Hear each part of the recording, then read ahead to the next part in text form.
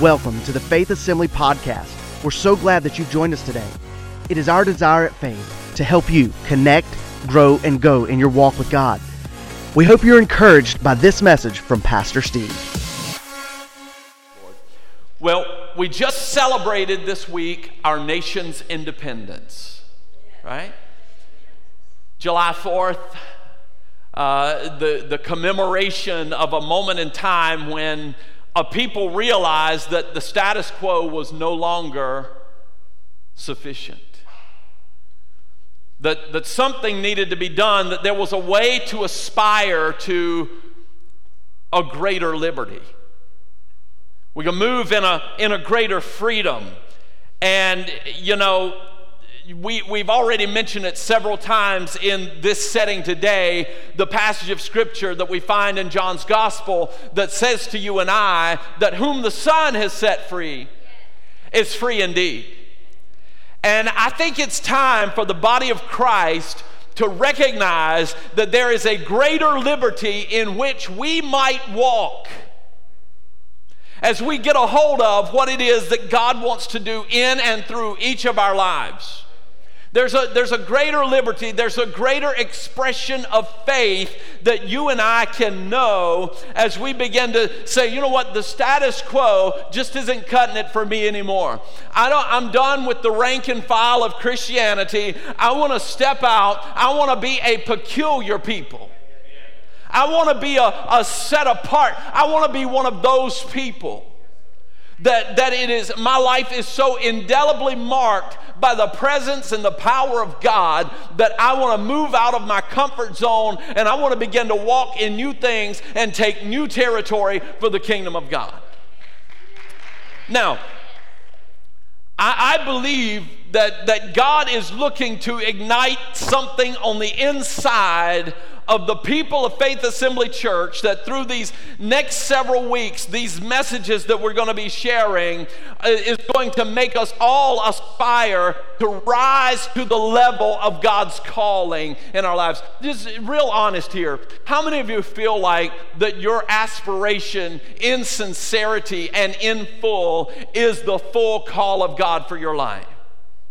No reservation whatsoever. I got to tell you, sometimes I just know, I have the abiding sense that I'm not pursuant as full as I should be of everything that I know that God has for me. I know that there's more for me still, but with that, there's a trepidation. There's a little bit of fear that's associated there, and we're launching a series today that's going to last for the next several weeks that we've entitled Free to Be Me. Free to be me. And I pray that by the end of this, you are freed in the Spirit of the Lord to be uniquely the you that God is calling and has created and has designed for you to be. Now, I want to start by issuing a few disclaimers, because we don't have any problem most of the time in our society with finding people who are very belligerent and saying, well, that's just me. That's just me. You can like it or lump it. You can take it or leave it. You can do whatever you want to do, but that's just me. I am who I am, and I don't make any apologies for who I am. I feel convicted about who I am and the things I do, so I put it on Facebook to see if my virtual friends will affirm me in being who I am.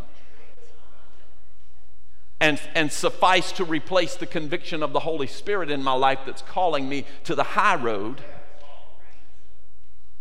I see it all the time.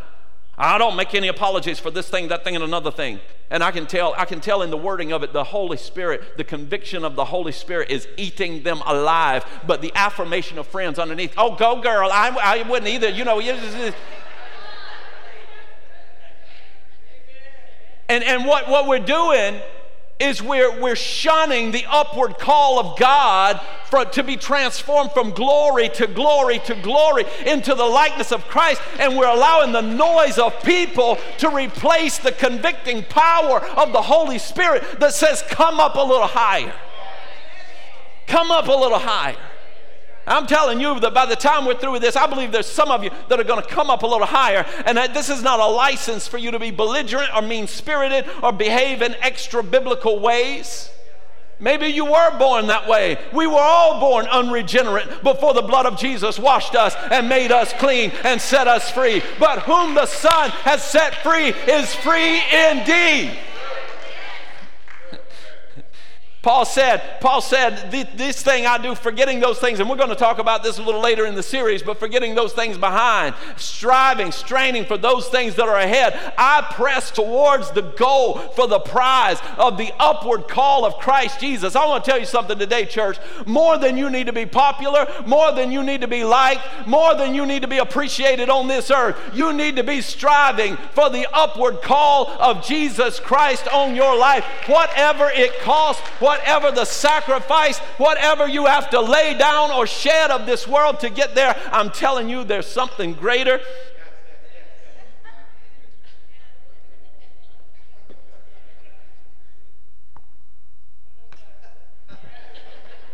Y'all don't be kicking the oil around.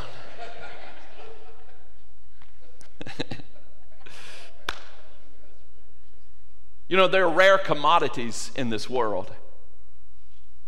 There are rare commodities in this world, and one of the commodities that is hardest to find in our society is authenticity. I mean the genuine article, authenticity in the pursuit of God's call and purpose is even harder to find. It's not that people want to be fake. I really don't think it's that people want to be fake. I think it's that people want to be accepted.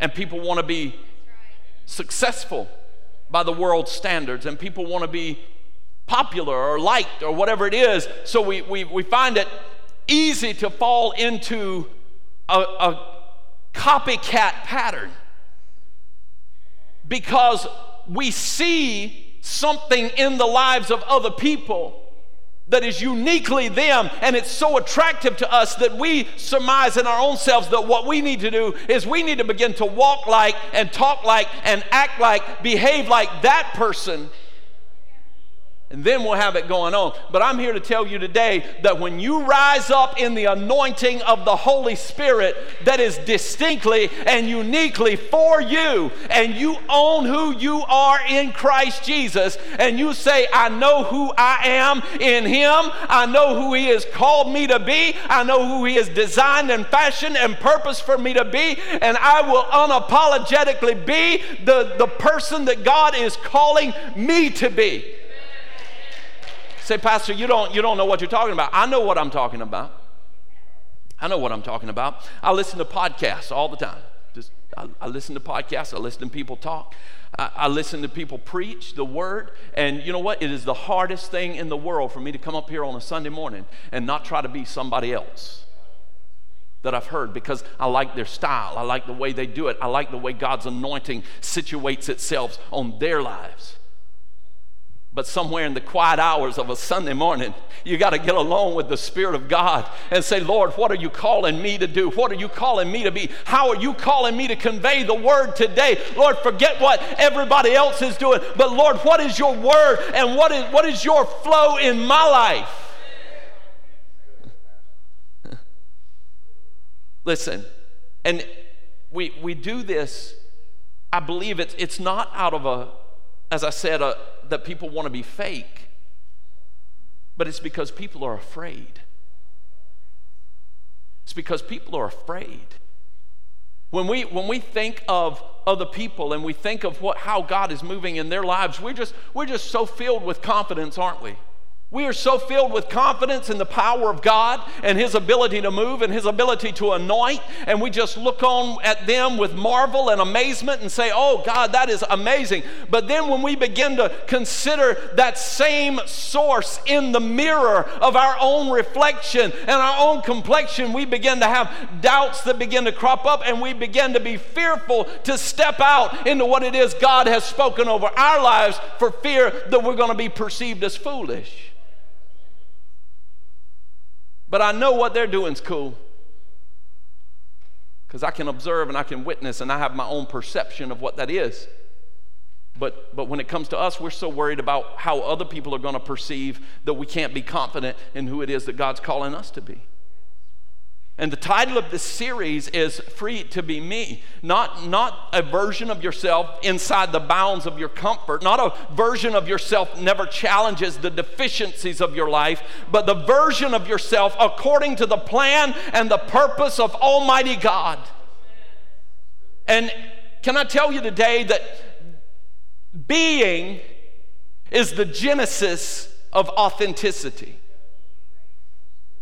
Some people think that the trademark and the mark of authenticity is the doing. If I can behave like a good Christian, if I can behave like a believer, then I'll be perceived as such. That's why we got a lot of posers running around, a lot of people that are fronting because they're trying to behave like something they have not yet become. And the issue is that when the pressure of life sets in, whatever's on the inside is what's going to manifest on the outside. And then we've got a generation of people around looking on at the church and saying, and listen, I'm not calling anybody to perfection, and I'm not saying that you won't mess up, but that's why we've got a lot of people that look on at the church and say, why do I want to be a part of them? Because they're no different than me. Because when they got squeezed a little bit, that unregenerate part came out. But being is the genesis of authenticity. When we speak about things such as free to be me, I feel like our minds often go immediately to what am I supposed to do? What ministry am I supposed to lead? How am I supposed to participate in a meaningful and visible way in the work of the church? What is my purpose in life? What opportunities am I supposed to pursue? And as we're talking about this issue of being free to be me, I need you to understand that these are not messages of doing, but rather of being. There's a place for action, understand that, because faith without works, the word says, is dead. And there's going to be some cross-section of principles in here where the application can be made both to the doing and the being. But authentic action is born out of a state of being.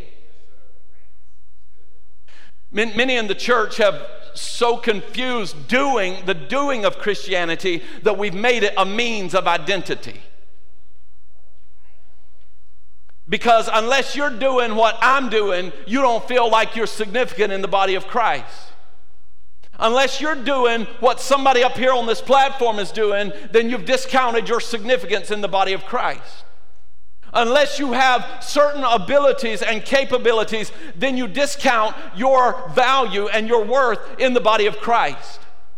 But the word says that God so loved the world that he sent his only begotten Son, that whosoever believes in him would not perish, but have everlasting life.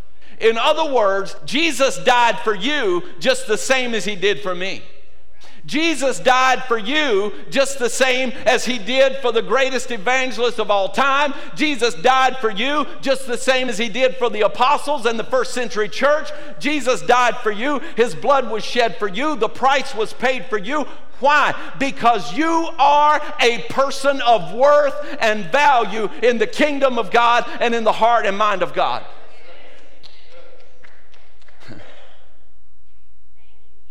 And we've got so many people that live strained and struggling lives because while they are caught up in the act of doing, they have yet to find rest and peace in the state of being. And we say, well, I only feel that I'm contributing when I'm doing blank, and if I'm not doing blank, then I must not be making a significant contribution. But I want to tell you something today, church. The greatest contribution that you can make is to be authentically you in Christ Jesus. Rest in Christ, wait in his presence, walk by faith day by day, and these messages about being men and women of God. Don't misunderstand, however, that an authentic man or woman of God will make a difference by the things that we do and say. But they're most meaningful when they come from a place of being. The reason that I emphasize being is this. In my 20 years of pastoral ministry and taking a page from my own life, do you know the number one thing that I've observed that hinders us most in doing great things for the kingdom of God? It's not a lack of desire nor an absence of opportunity, because those abound on every hand. It's not a state of disregard, because if we were to poll the room today, I believe with all my heart that every individual in this place would say, Pastor, I want to do great things for God. I want God to use my life. I want to be a difference maker in this generation. I believe that with all my heart. That is. I want you to understand that. I'm stressing that because so oftentimes it comes across that is, this and that. But no, I believe the best from you. I believe it is your desire to live a life that's pleasing to God. I believe it's your desire that others would see Christ in and through you. And I believe that it's your desire that the Lord would minister through you. I really do. I believe that with all my heart. But I believe that the number one thing that hinders us most, it's not even a doubt in our abilities. Because sometimes we have in us, resident in us, the desire to do and the forethought that we would really enjoy and find fulfillment in the doing. But the resident thing that's inside us is the question of, who am I? Who am I to be doing this thing? Who am I to be stepping out in this way? Who am I to be speaking into this situation? Who am I to be ministering in this way? Who am I to be this type of person? And we can't quite pull it together, because I believe the single greatest hindrance in the life of the believer today is not a sense of inability, but a sense of inadequacy. You know what the Lord has called you to do, and the truth be told, you can't find the wherewithal to do it. Not because you don't want to, not because you don't have a sense of your ability to do so or God's power to enable you, but mainly because you cannot convince yourself that you're the person for the job. The sense of inadequacy begins to spawn fear. A fear that often keeps us from rising up to God's calling in our lives. This was true for Moses. Moses stood there before the burning bush. God began to call to Moses. What did Moses say? Moses didn't say, oh Lord, you know the Egyptians are great. There's no way, Lord, that you are able to overcome them. There's no way, Lord, that you can deliver your people. No, Moses didn't say any of that. What Moses said is, Lord, I understand your plan. I understand your power. I've seen it all on display before. But what you need to understand is that I am slow of speech. I am the deficiency in this equation. Me. I can't do it. You can do it, Lord, and you could use somebody else to do it, Lord, but you can't use me. Because I have a fear, I have an attending fear, and I'm not free to be me. The me that you're calling me to be. And when the children of Israel came out of Egypt, when God did deliver them, God got a hold of Moses, God did release them. And when it came time for the children of Israel to go in and possess their promise, you remember the 12 spies were sent into the land of Egypt, the land of Canaan, to spy it out. And they came back. There were a dozen of them. 2 of them had a good report. 10 of them had a bad report. What was the report of the 10? The 10 came back, said, it is exactly the way God promised that it was. It is exactly the way that God said that it was, but not God can't do it. Not that God can't do it, not that it's not a good promise and a good plan, but we appeared as grasshoppers in our own sight. See, it's the way I view myself in relation to the promise and the power of God that is so often the hang-up in my trek from where I am to liberty in what God is calling me to be.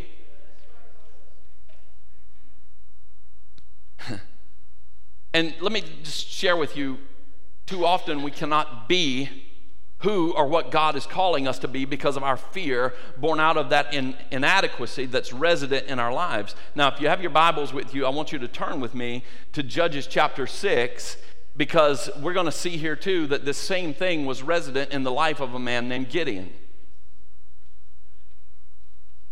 And as you're turning there, I want to share with you some of these characteristics of this fear, and then we're going to jump into the life of Gideon here for just a minute, and then we're going to conclude. This fear that is so often resident in our lives that hinders us from moving in God's calling for our lives is this: it's often irrational. In other words, it makes no sense at all. In every one of these accounts that we pulled from Scripture, there's a nature of irrationality that's associated with it.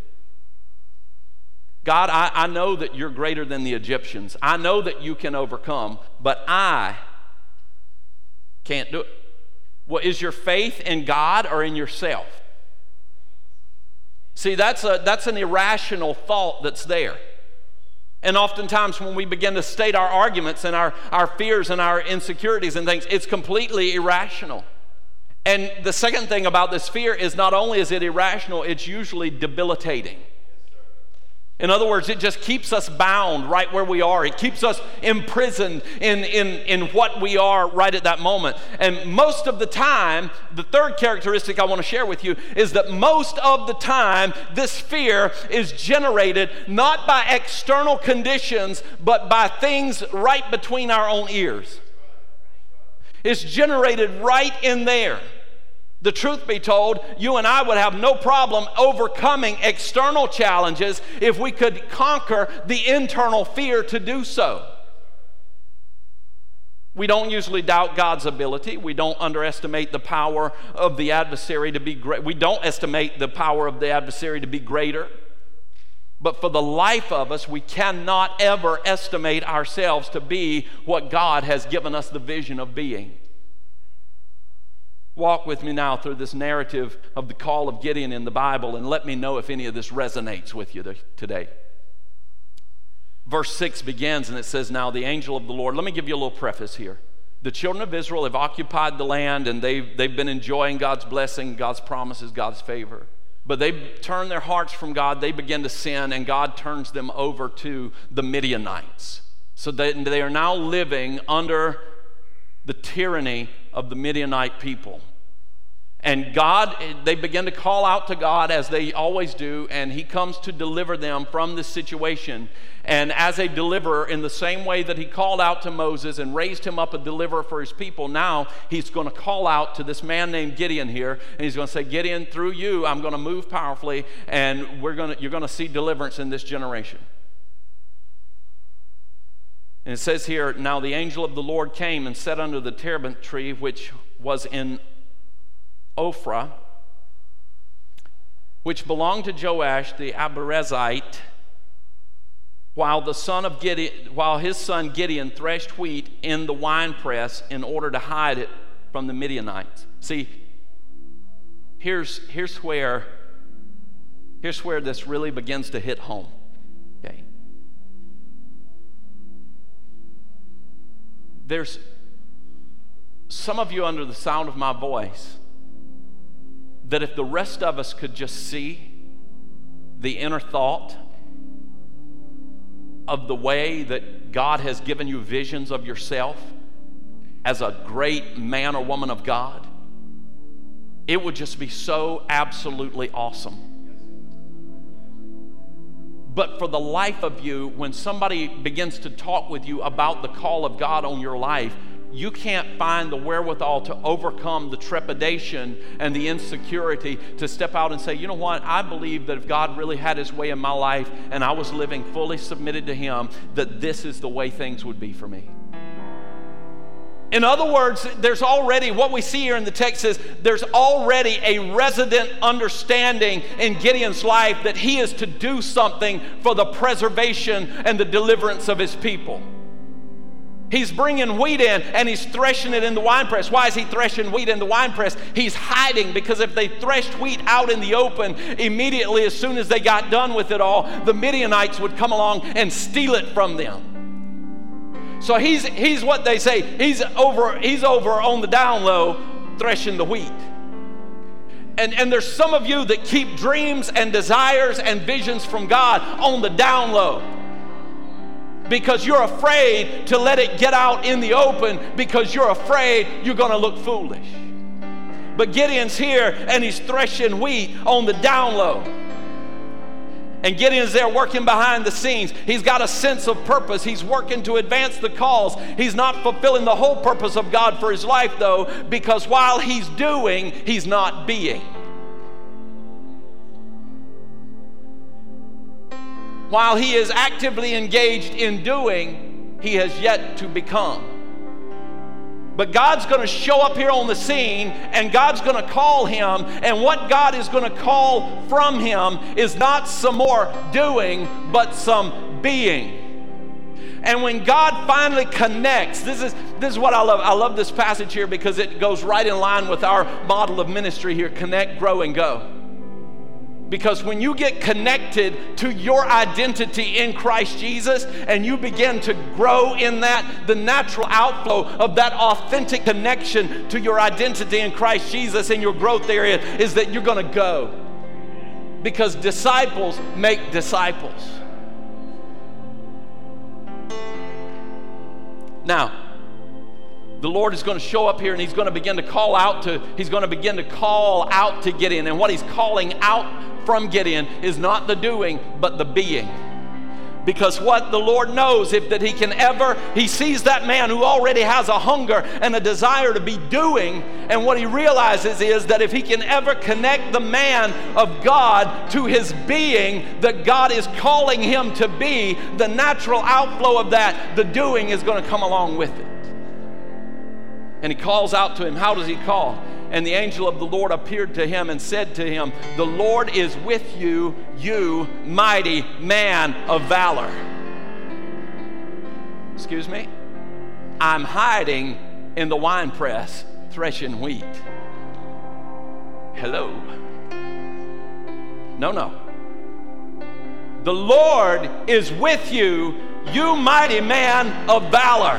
God is calling out, not what he wants Gideon to do because he's already doing, but he's doing it in the cover of secrecy.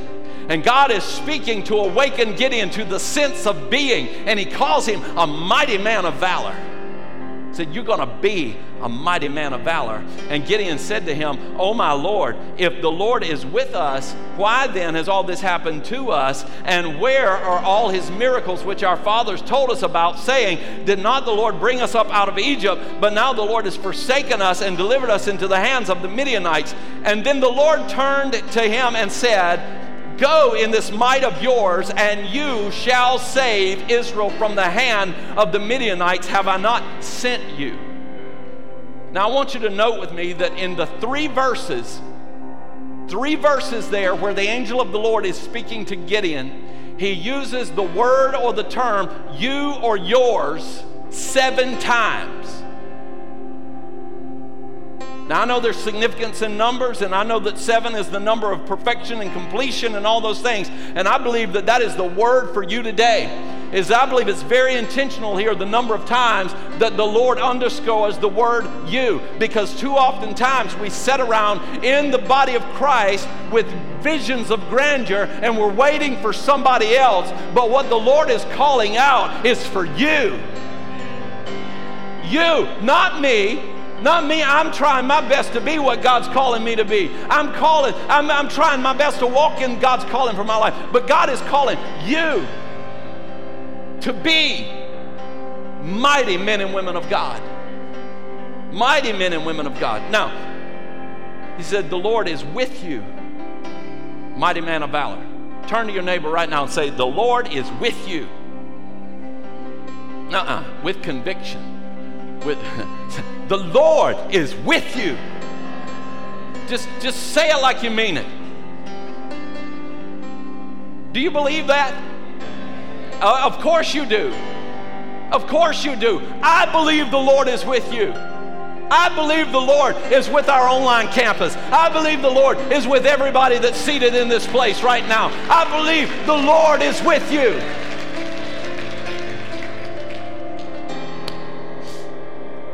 Do you sincerely believe the Lord is with your neighbor? Do you not believe that the Lord is able to fight their every battle and cause them to triumph? Don't you believe that the Lord has been with the preceding generation? Don't you believe that the Lord has a tremendous work for the generation that's coming behind us? That He's with them? But now I want to ask you this question. What about you? What about you? It's one thing to look at your neighbor and say, the Lord is with you. But I want you right now with a boldness to just declare, the Lord is with me. The Lord is with me. It brings on a whole new light to the, it's so much easier to recite Psalm 23 from memory than it is to live it in reality. The Lord is my shepherd. I shall not want. He leads me beside the still waters and makes me to lie down in the green pastures. I can be strong. I can be courageous. I can rise up in my calling in Christ Jesus and be everything that He's called me to be.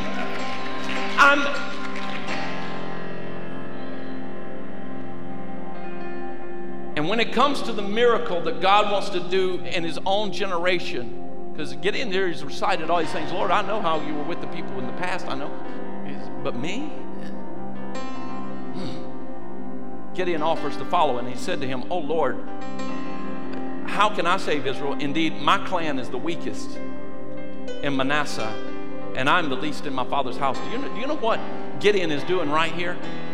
He's rehearsing the same lie of his adversary that you and I rehearse every day as we encounter the call of God over our lives. I'm not enough. Oh Lord, I believe it for everybody else. I've seen you do it before. I've seen the cancers go away. I've seen the metal plates. I've seen the resurrection. I've seen all that stuff. But Lord, you're with them. But Lord, can you really be with me? Because I don't think I'm everything. I don't think I'm where you would be. But I'm here today to tell you, child of God, the Lord is with you. The Lord is with you. And He's calling you to a place of being in Him that makes you bold, that makes you courageous, that makes you fearless in the face of your adversity, to be able to do exceeding abundantly above anything that you've ever dreamt. And the Lord said to him, "Surely I will be with, and you shall defeat the Midianites as one man." I'm going to be with you. Listen, stand with me all over this congregation today. When God sees you, He sees two things. When God sees you, He sees two things. Number one, He sees your current reality. He sees your present reality. He sees everything. He understands all of the challenges that you're facing in this life. He knows all of your weaknesses. He knows all of your deficiencies, all of your inadequacies. He knows all of it. He sees you behind the scenes secretly. He sees that spirit in you, that nature of Christ in you that is clawing to get out of you. If you just begin to rise up in courage and say, "Lord, I believe you're with me." He sees all of that. He understands all of the challenges, but He also sees your potential. And God has a preferred future for your life, and never does God estimate that your current reality is so great that it negates the potential that your life holds. And God prefers to call you towards your potential. And God will call you, and is calling you, I believe, in this moment towards your potential. And listen, I just wrestled with this message so much because I just wanted to bring so much specificity this morning to be able to just say to you that, listen, if you're facing this thing in particular, then God wants to answer in this way. I can't do that, but I can give you a kingdom principle today that's applicable for your life. You know what it is that you're struggling with. You know what it is that's holding you back, that's keeping you down. You know the fears that bind you and keep you from rising up in God's purpose and call for your life. in who God's calling you to be. You know all these things. I'm asking you today, would you just prayerfully consider this word and let the Spirit of the Lord guide you and lead you to the place of freedom? Because when the enemy looks at you, he also sees two things. He sees your potential as well.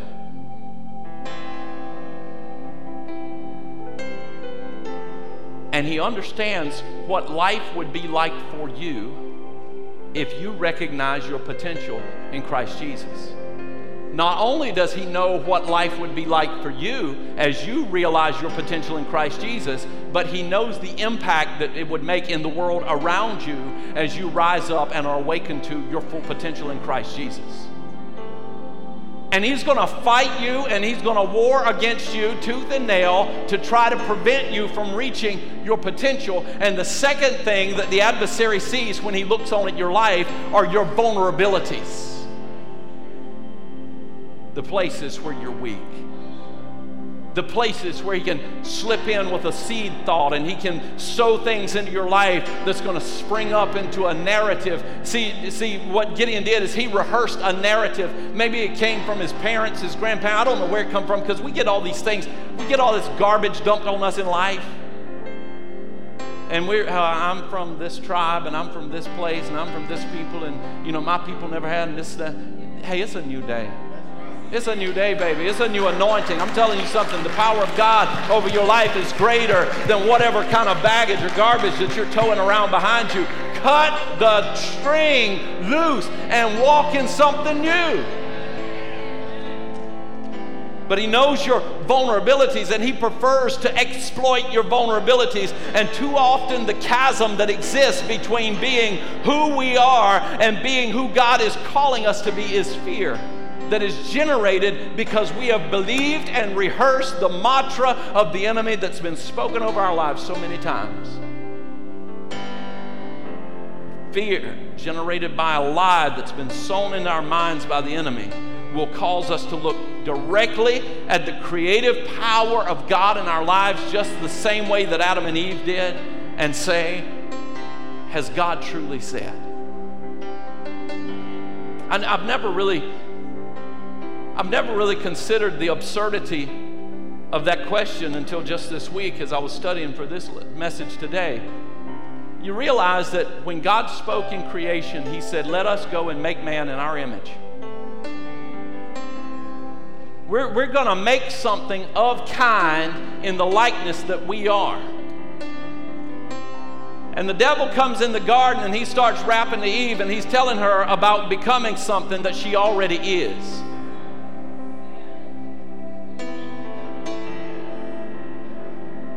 God forbids you to eat of the fruit of the tree of the knowledge of good and evil, because he knows that in the moment you eat thereof, you're going to become like him. God created you to be like him. It was already in the design. The thing that's keeping you from it is the lie of the adversary that's telling you you're not what God has already said that you are. You are more than a conqueror in Christ Jesus. You are an overcomer. You are victorious in all things. You are loved. You are valued. You have a future and a hope. All those things, the promises of God, they're already yours. Don't let the lie of the adversary come in where God's calling and tugging on your heart, and you're standing there, oh, Lord God, not me, I can't, we are this people and that. No. You are mighty through God. You are anointed. You are blessed. You're accepted in the beloved. You are a royal priesthood, a holy people. Amen. We hope you enjoyed this inspirational message today. If you would like more information about Faith Assembly, please visit us on the web at faith-assembly.org. Thanks again for joining us, and we hope you have a blessed day.